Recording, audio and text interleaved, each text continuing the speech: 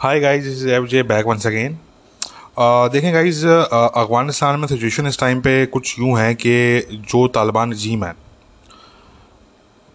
हमने पहले आप लोगों को बताया था कि देखें तालिबान रजीम की जो पॉलिसीज़ होंगी, चाहे वो उनकी इंटरनल पॉलिसीज़ हों चाहे वो एक्सटर्नल पॉलिसीज़ हों, वो पॉलिसीज़ काफ़ी हद तक डिसाइड करेंगी कि अफगानिस्तान का फ्यूचर किस डायरेक्शन में जाएगा। जो इस टाइम पे हमें इंडिकेशन है, जो हमारा असेसमेंट है, वो ये है कि Taliban regime is going into the Chinese camp और they want to go into the Chinese camp. यही एक्सपेक्टेशन पहले भी थी और ये अब एक्सपेक्टेशन जो पहले थी हमें, वो काफ़ी हद तक अब जो है वो उसमें मज़ीद जान आ गई है, आप ही कहना है, ठीक है। बट अभी भी स्टिल कुछ चीज़ें बाकी हैं जो मज़ीद सिचुएशन को क्लियर करेंगी आने वाले वक्तों में, आने वाले कुछ दिनों में या महीनों में, आप कह सकते हैं। बट स्टिल जो हमारा करंट असेसमेंट है और जो तालिबान की जो इस टाइम पे मेन लीडरशिप है, ठीक है, अगेन मैं यहाँ पे तालिबान की लीडरशिप की बात कर रहा हूँ, मैं यहाँ पे तालिबान की एज अ ग्रुप बात नहीं कर रहा, मैं उनकी मेन लीडरशिप की बात कर रहा हूँ, उनकी जो रजीम की लीडरशिप है मैं उनकी बात कर रहा हूँ। उनकी तरफ से जो उनकी जो स्टेटमेंट्स हैं, उनकी जो एक्शंस हैं, उनकी जो कुछ पॉलिसीज़ हमें नज़र आ रही हैं इस टाइम पे, उससे यही इंडिकेशन मिल रहा है कि जी they want to go into the Chinese camp, ठीक है। अच्छा, अब देखें बात यहाँ पे ये आती है कि if they do go into the Chinese camp, तो पहला तो मेरा सवाल यहाँ पे ये उठता है कि क्या ये जो चाइनीज़ कैंप है, क्या ये तालिबान रजीम की और अफ़गानिस्तान के लोगों की उस तरीके से मदद कर सकता है जिस तरीके से वेस्टर्न ब्लॉक कर सकता है, ये वेस्टर्न ब्लॉक करता रहा है इतने अरसे में? तो मेरा नहीं ख्याल कि ये मुमकिन है, ठीक है ना। देखें, पहले तो पाकिस्तान को आप ज़रा साइड पे कर दें, पाकिस्तान को इसलिए साइड पे कर दें क्योंकि Pakistan when it comes to giving aid तो पाकिस्तान तो खुद एड रिसीव करने का जो है वो इंतज़ार में बैठा हुआ होता है कि जी हमें कहीं से एड मिल जाए। वो अभी कुछ अर्से पहले वो चावलों की बोरियां उठा के ले आए थे वो सऊदी अरेबिया से।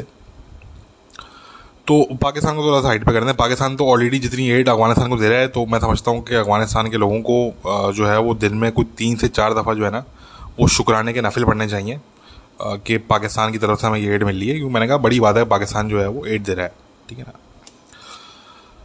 तो पाकिस्तान को ज़रा साइड पे कर दें आप। मेनली चाइना है इस टाइम पे एक बड़ा मुल्क, एक तगड़ा मुल्क। बट द प्रॉब्लम इज कि Chinese are business minded people, they really don't believe in aid, they believe in investing, they believe in investments, ठीक है जी। रशिया भी एक हद तक एड देगा, वो they don't have that kind of resources. Main जो एड देने वाली कंट्रीज हैं वो हैं ही वेस्टर्न नेशंस, ठीक है जी। अब देखें यहाँ पे बात ये आती है कि अमेरिका के जो ऑफिशियल्स हैं वो अभी रिसेंटली वो ये बिल्कुल वाज़े तौर पे वो कह चुके हैं कि जी हम अफगानिस्तान के पैसे को हम अनफ्रीज नहीं करेंगे, ठीक है। We won't give access to that money to the Taliban regime, वो ये बड़ा क्लियरली कह चुके हैं।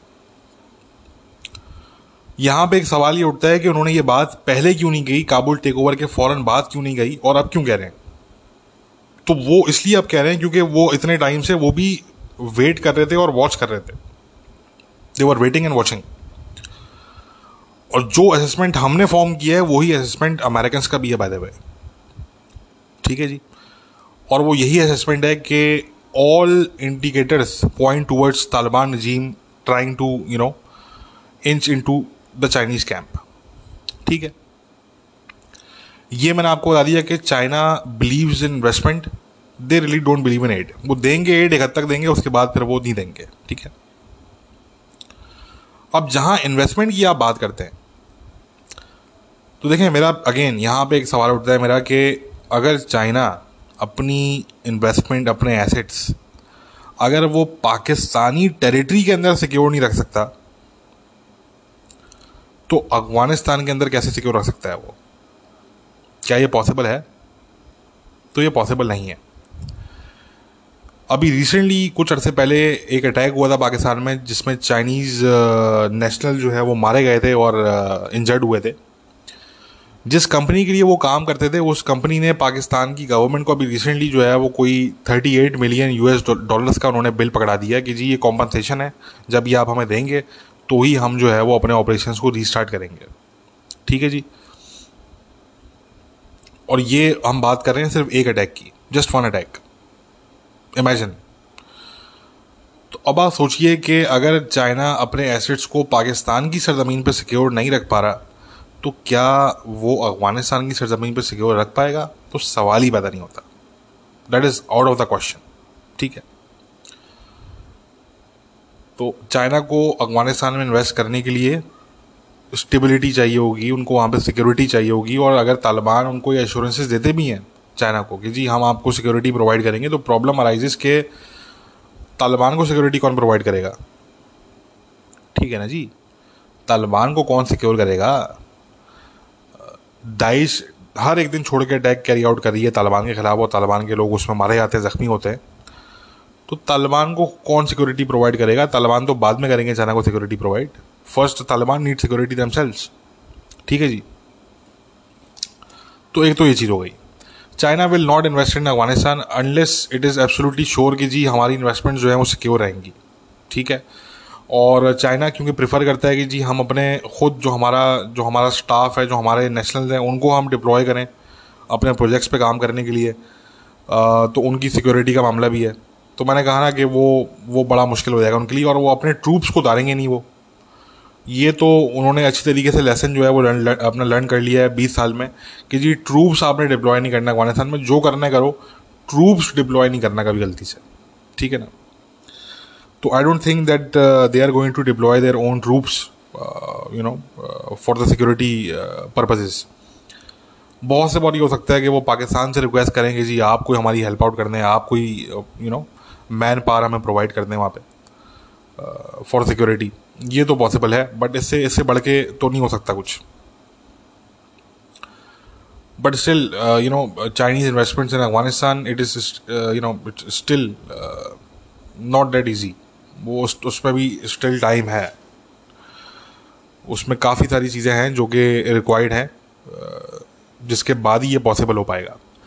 एनीवे, द थिंग इज़ के ये जो चाइनीज़ कैंप है, ये तो तालिबान को वो चीज़ें प्रोवाइड नहीं कर सकता जो कि तालिबान के रिजीम को चाहिए या जो कि अफगान्स को चाहिए इस टाइम पे।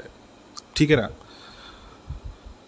अब वो गवर्नमेंट्स जिनको इस टाइम पे लग रहा है कि जी हमारे नेशनल इंटरेस्ट जो है वो डैमेज हो रहे हैं, वो कॉम्प्रोमाइज़ हो रहे हैं तालिबान रिजीम की पॉलिसीज़ की वजह से, ठीक है, वो गवर्नमेंट्स ये बिल्कुल कोशिश कर सकती हैं कि हम अफगानिस्तान को फिर डीस्टेबलाइज करते हैं और डीस्टेबलाइज ही रखते हैं, क्योंकि इन गवर्नमेंट्स के लिए ये ज़्यादा बेनिफिशियल होगा कि अफगानिस्तान डीस्टेबलाइज रहे।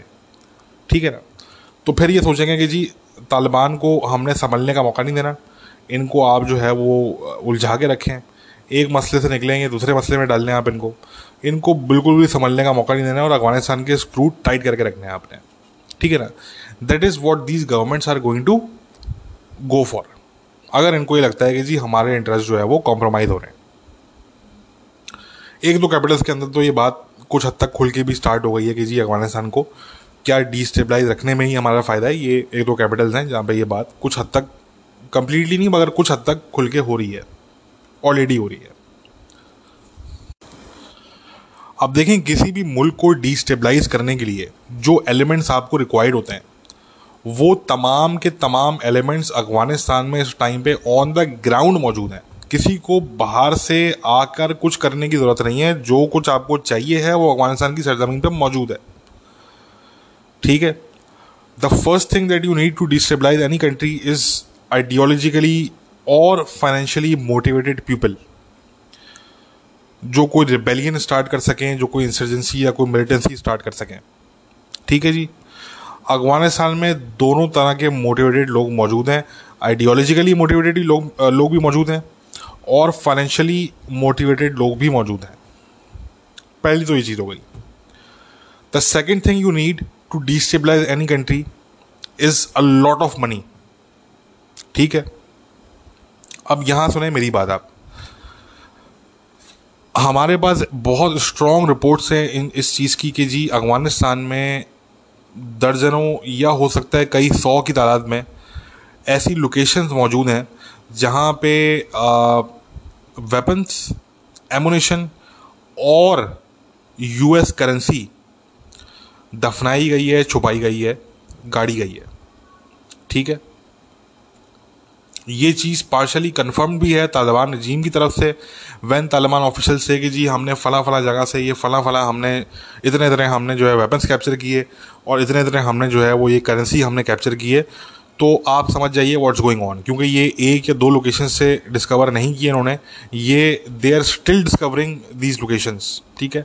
But let me tell you कि तालिबान ने जितनी लोकेशन अभी तक डिस्कवर की हैं they are barely 2% of the total number, ठीक है। It is barely 2% of the total number of locations. ऐसी मैंने कहा कि हमारी कम से कम जो हमारे पास जो रिपोर्ट्स हैं वो ये हैं कि ऐसी कई दर्जनों या कई सौ लोकेशन मौजूद हैं अफगानिस्तान में जहाँ पे करेंसी और वेपन्स एमुनेशन दफनाया गया है, वहाँ पे छुपाया गया है। हो सकता है किसी घर की कोई बेसमेंट हो सकता है किसी फैक्ट्री का कोई रूम हो जिसके पीछे कोई दीवार हो और वहाँ पे छुपाया गया। बहरहाल it could be anywhere.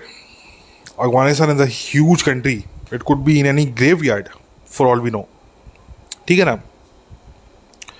तो एक इतना बड़ा मुल्क है जो कि पहाड़ियों से और डेजर्ट से वो भरा हुआ है, तो वहाँ तो अगर कोई ऐसी जो है वो लोकेशंस हैं तो उनको ढूंढना जो है वो कोई इतना आसान नहीं है। It's nearly impossible.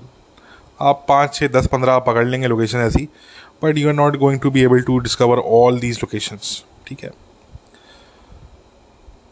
तो मैंने कहा कि 3 एलिमेंट्स आपको चाहिए होते हैं मेनली। एक आपको लोग चाहिए होते हैं, मोटिवेटेड लोग, या तो आइडियोलॉजिकली या फाइनेंशियली, दोनों तरह के मोटिवेटेड लोग मौजूद हैं अफगानिस्तान में। दूसरी चीज़ आपको पैसा चाहिए होता है, वो भी मौजूद है। और आपको जो है वो तीसरी चीज़ आपको वेपन्स और एमुनेशन चाहिए होता है, जो कि वैसे ही अफगानिस्तान में बहुत है। मतलब अगर आप इन लोकेशंस को एक मिनट के लिए भूल भी जाएं, जो ये वेपन्स जो छुपाने की मैं बात कर रहा हूँ, तो वैसे ही अफगानिस्तान में वेपन इतना है कि वो वैसे भी आपको कोई परेशानी नहीं होगी अगर आपको वेपन वहाँ पे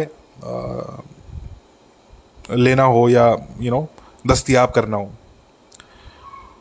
और सोने पे सुहागा अगर ऐसा हो कि जी कई लोकेशंस हों और वहाँ पे वेपन्स छुपाए हुए हों और वो जब ज़रूरत पड़े तो वो उन वेपन्स को डिस्ट्रीब्यूट किया जा सके और उस पैसे को जो वहाँ पे छुपाया गया है उसको डिस्ट्रीब्यूट किया जा सके, तो फिर तो ऑब्वियसली आप समझ सकते हैं कि सिचुएशन जो है वो किस डायरेक्शन में जा सकती है, ठीक है ना। तो मैंने बहरहाल कहा कि किसी भी मुल्क को डिस्टेबलाइज करने के लिए ये 3 एलिमेंट्स आपको लाजमी चाहिए होते हैं। ये तीनों एलिमेंट्स अफगानिस्तान में इस टाइम पे मौजूद हैं, ठीक है। तो मैंने बता दिया आपको कि कुछ ऐसी गवर्नमेंट्स हैं और होंगी जो ये समझेंगी कि जी हमारे मफाद में फिर यही है कि हम अफगानिस्तान को डिस्टेबलाइज रखें, ठीक है, और तालिबान रजीम के हम स्क्रू टाइट करके रखें, इनको बिल्कुल संभलने का मौका न दें, और let's see where that goes, ठीक है।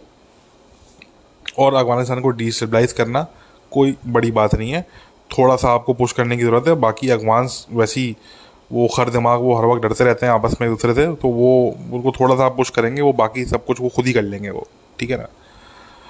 तो कहने का मकसद कि it's not going to be a huge task, it's going to be a quite easy task, क्योंकि तीनों एलिमेंट्स जब ऑन द ग्राउंड ही मौजूद हैं तो फिर आपको कुछ करने की ज़रूरत नहीं है। There is not much that you need to do, everything will be done by the Afghans themselves. आपने सिर्फ लोगों को एक्टिवेट करना है, दैट्स अबाउट इट। आपने लोकेशन के जो एक्चुअल एड्रेस है वो आपने अपने जो आपके ऑपरेटिव्स हैं, जो भी आपके इस तरह के रिक्रूट्स हैं जिनको आपकी इंटेलिजेंस एजेंसी ने रिक्रूट किया हुआ है अफगानिस्तान में, वो सिर्फ आपने लोकेशन का जो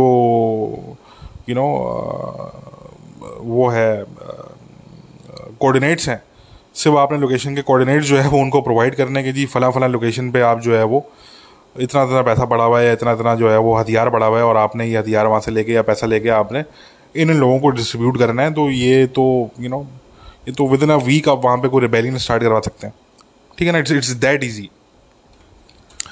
तो मैंने खैर ये बता दिया आप लोगों को कि ये इंडिकेशन मौजूद है और ये बहुत स्ट्रॉन्ग इंडिकेशन है कि अफ़गानिस्तान मज़ीद डीस्टेबलाइजेशन की तरफ जाएगा। अमेरिकन्स जो हैं वो अब ये आके बात कर रहे हैं कि जी हम अफ़गानिस्तान के पैसे को अनफ्रीज़ नहीं करेंगे। पहले इन्होंने इसलिए नहीं की क्योंकि मैंने आपको बता दिया they were waiting and they were watching. अब उनकी भी वही असेसमेंट है जो कि हमारी है और हमारी भी वही असेसमेंट है जो कि अमेरिकन्स की है कि जी ये तालिबान रजीम जो है ये अब एक ऐसे डायरेक्शन में जा रहा है कि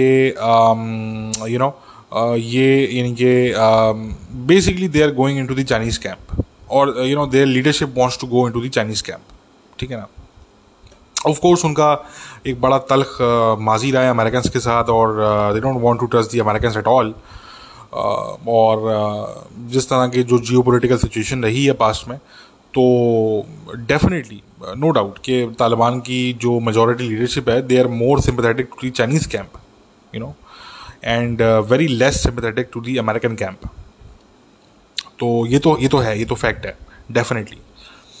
बट ज़हन में रखेंगे यहाँ पे हम सिर्फ तालिबान की जो करंट रिजीम की लीडरशिप है सिर्फ हम उनकी बात कर रहे हैं और उनमें से भी सबकी बात नहीं कर रहे, majority of them but not all of them.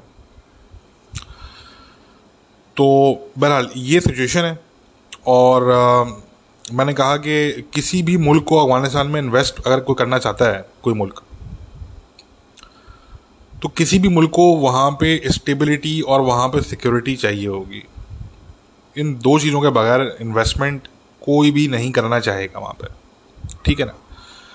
और जिस खित्ते में इतना एक्सट्रीमिज़म ऑलरेडी मौजूद हो, देखें आप सिंपल इमेजिन करें ना कि अगर तालिबान के लोगों की कमी नहीं पड़ी, उनके 10 बंदे वो मारते थे अमेरिकन और उनके 50 मरसे से रिक्रूट जो है वो हाजिर होते थे, तो अगर तालिबान को लोगों की कमी नहीं पड़ी जिहाद के लिए, ठीक है ना, तो अब कल को अगर कोई दूसरी तंजीम खड़ी होती है और वो अलाना जिहाद करती है तालिबान के ख़िलाफ़, ठीक है, और वो एक आर्गूमेंट बिल्डअप करती है, वो एक नैरेटिव बिल्डअप करती है पहले और फिर वो अलाना जिहाद करती है तालिबान के ख़िलाफ़, तो आपको क्या लग रहा है कि उस तंजीम को लोगों की कमी पड़ेगी क्या? नहीं, बिल्कुल भी नहीं। वो क्योंकि रीजन ही पूरा ऐसा है कि हर तरफ एक्सट्रीमिस्ट बैठे हुए हैं, हर पूरी सोसाइटी वेपनाइज्ड है, हाईली वेपनाइज्ड है। ठीक है, बच्चा वहाँ पे जो है वो गन ऑपरेट करना जानता है, वेपन हैंडल करना जानता है। तो कहने का मकसद कि it's not going to be a lot of effort. तो ये कल को अगर कोई दाइश जैसी तंजीम हो गई या कोई और तीसरी चौथी तंजीम, कोई नई तंजीम अगर कोई खड़ी हो जाती है लेट्स सपोज, और वो अगर रिक्रूटमेंट स्टार्ट करती है, रिक्रूटमेंट ड्राइव स्टार्ट करती है, तो मैंने कहा ना कि you have people with both kinds of motivation, ideological motivation as well as financial motivation. American ने ऑलरेडी कह दिया कि आपका पैसा हम अनफ्रीज नहीं करेंगे, एड आपको एक हद तक ही मिलेगी, सैलरीज के पैसे हैं नहीं आपके पास देने के लिए। हालांकि आप सुसाइड बॉम्बर्स की फैमिलीज़ को बुला के आप पैसा दे रहे हैं, उनको आप ज़मीन भी दे रहे हैं और पैसा भी दे रहे हैं, मगर टीचर्स की सैलरी जो है वो पे नहीं हो रही, वो पे करने के लिए आपके पास पैसा नहीं है। और जो बाकी जो फील्ड के लोग हैं उनकी सैलरीज पे करने के लिए आपके पास जो है वो पैसा नहीं है। तो ऑब्वियसली जहाँ पे इतने बुरे हालात होंगे तो वहाँ पे तो कोई भी इंसर्जेंसी या कोई भी रिबेलियन स्टार्ट करवाना it's not going to take a lot of effort, it's going to be pretty easy. ठीक है ना। तो this is what's going on. इस टाइम पे जो पाकिस्तान का इंटरेस्ट है वो इसी में है कि जी जो अफगानिस्तान जो है और जो तालिबान का रजीम है वो स्टेबल रहे। ठीक है, क्योंकि देखें the Pakistani state knows very well कि जी अफगानिस्तान अगर डिस्टेबलाइज होगा तो उसका जो डायरेक्ट इम्पैक्ट है वो हमारे मुल्क पे पड़ेगा। ठीक है, और उनको ये भी पता है कि जी हम तालिबान के साथ ही जितना हम मैनूवर कर सकते हैं हम कर सकते हैं, बाकी तो अब कोई और ऑप्शन, कोई सेकंड ऑप्शन, कोई थर्ड ऑप्शन तो अफगानिस्तान में फ़िलहाल है नहीं। ठीक है ना। पहले तो फिर भी ये था कि जी गनी रजीम था, तालिबान था, तालिबान ऐसा मूवमेंट था, तो ये दो चीज़ें थी। तो उसमें था कि जी ठीक है जी गनी रजीम जाएगा तो जी तालिबान है, एक दो मतलब दो ऑप्शन देना, अब तो मतलब सिर्फ तालिबान ही है, अब तो पीछे कुछ भी नहीं है, ठीक है ना। मतलब अगर तालिबान के साथ भी जो है वो अगर आपका नहीं वो कुछ अंडरस्टैंडिंग क्रिएट हो सकी, तो फिर तो देयर इज़ नो सेकंड और third power in Pakistan, in Afghanistan. तो पाकिस्तानी स्टेट की तो ये असेसमेंट है, और पाकिस्तानी स्टेट के लिए तो जो उनका जो इंटरेस्ट है वो यही है कि जी अफगानिस्तान जो है वो स्टेबल रहे। अलबत्ता मैंने कहा कि कुछ ऐसी गवर्नमेंट्स हैं और आगे उनका नंबर इंक्रीज भी हो सकता है, जो ये समझें कि यार हमारे अब मफाद में ये है कि अफगानिस्तान को हम डिस्टेबलाइज रखें। पहले सिचुएशन ऑपोजिट थी बाय द वे, ठीक है ना। पहले पाकिस्तान का कुछ माइंड में ये था कि यार अफगानिस्तान में डिस्टेबलाइजेशन और गनी रिजीम जितना वीक हो उतना अच्छा है हमारे लिए, हमारे इंटरेस्ट में। और जो ये दूसरा जो गवर्नमेंट का ग्रुप था, इनके मफाद में ये था कि अफगानिस्तान स्टेबलाइज रहे। बट अब the tables have turn now. अब पाकिस्तान के मफाद में ये है कि जी अफगानिस्तान जो है वो स्टेबलाइज रहे, और ये जो दूसरा ग्रुप है गवर्नमेंट्स का, इनके मफाद में ये है कि जी अफगानिस्तान को आप डिस्टेबलाइज रखो, तालिबान के स्क्रू टाइट करके रखो, ठीक है। अफगानिस्तान के आपने स्क्रू टाइट करके रखने, इनको संभलने का मौका नहीं देना आपने बिल्कुल। और बस एक के बाद एक आप इन पे जो है वो प्रेशर टैक्टिक्स आप इन पे इस्तेमाल करें, ठीक है। चाहे वो इकोनॉमिक इकोनॉमी से चाहे वो रिलेटेड चीज़ें हों, चाहे वो बाकी चीज़ें हों, प्रेशर डालने के लिए तो बहुत सी चीज़ें की जा सकती हैं। अब आप इसी से अंदाज़ा लगाइए कि जो पैसा जो फ्रीज किया हुआ है अफगानिस्तान का, ये अमेरिकन चाहें तो ही मिल सकता है उनको। चाइना चाहे या रशिया चाहे या पाकिस्तान चाहे तो नहीं मिल सकता, वो अमेरिकन चाहेंगे तो मिल सकता है, ठीक है ना। तो एनीवे द पॉइंट इज़ के ऐसे बहुत से टैक्टिक्स हैं जो कि इस्तेमाल किए जा सकते हैं तालिबान पे प्रेशर एक्सर्ट करने के लिए। और वो सारे टैक्टिक्स जो हैं वो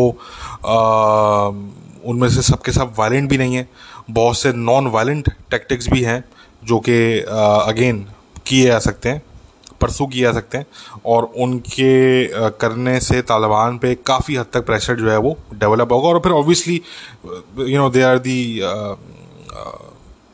वायलेंट टैक्टिक्स, जिसमें कोई इंसर्जेंसी स्टार्ट करवाना हो गया, कोई मिलिटेंसी में जो है वो इजाफा करना हो गया, कुछ तरह की चीज़ें हो गई। ये चीज़ें भी वहाँ पे अफगानिस्तान में हो सकती हैं, जैसे कि ऑलरेडी हो रही हैं। But yeah this is the point is this is the current situation in Afghanistan. इस टाइम पे जो मेन लॉबिंग कर रहा है तालिबान रजीम के लिए, वो पाकिस्तान का स्टेट कर रहा है, पाकिस्तान की गवर्नमेंट कर रही है। ये ध्यान में रखें कि पाकिस्तान में इस टाइम पे दो पॉलिसीज़ हैं या दो मिजाज हैं different when it comes to Afghanistan. एक मिजाज है पाकिस्तानी सिविलियन गवर्नमेंट का, और एक मिजाज है पाकिस्तान की सिक्योरिटी इस्टेब्लिशमेंट का। और मज़े की बात यह है कि जो ISI है वो उस टाइम पे कम्प्लीटली अलाइंड है with the Pakistani civilian government, ठीक है। बट जो पाकिस्तानी मिलिट्री इस्टेब्लिशमेंट है, at least when it comes to Afghanistan, उनका मिजाज थोड़ा डिफरेंट है, उनकी जो अप्रोच थी वो थोड़ी डिफरेंट थी। बट इस टाइम पे जो पाकिस्तान की स्टेट की पॉलिसी इंप्लीमेंट हो रही है अफगानिस्तान के हवाले से, वो जो पॉलिसी इंप्लीमेंट हो रही है वो इंप्लीमेंट हो रही है खान साहब की गवर्नमेंट की पॉलिसी इंप्लीमेंट हो रही है। वो मिलिट्री इस्टेब्लिशमेंट की पॉलिसी नहीं है, वो प्राइम मिनिस्टर खान साहब जो हैं उनकी जो पॉलिसी है, उनका जो मिजाज है, ये वो चीज़ इम्प्लीमेंट हो रही है इस टाइम पे अफगानिस्तान में when it comes to Pakistani policy. तो ये जो है वो चीज़ें हैं। अब हमने देखना है आगे कि आगे जो है वो पाकिस्तान की डोमेस्टिक पॉलिटिक्स में क्या होता है, क्योंकि उसका बड़ा अहम इम्पैक्ट पड़ेगा अफगानिस्तान पे और पाकिस्तान की जो अफगानिस्तान को लेकर पॉलिसी है उस पर।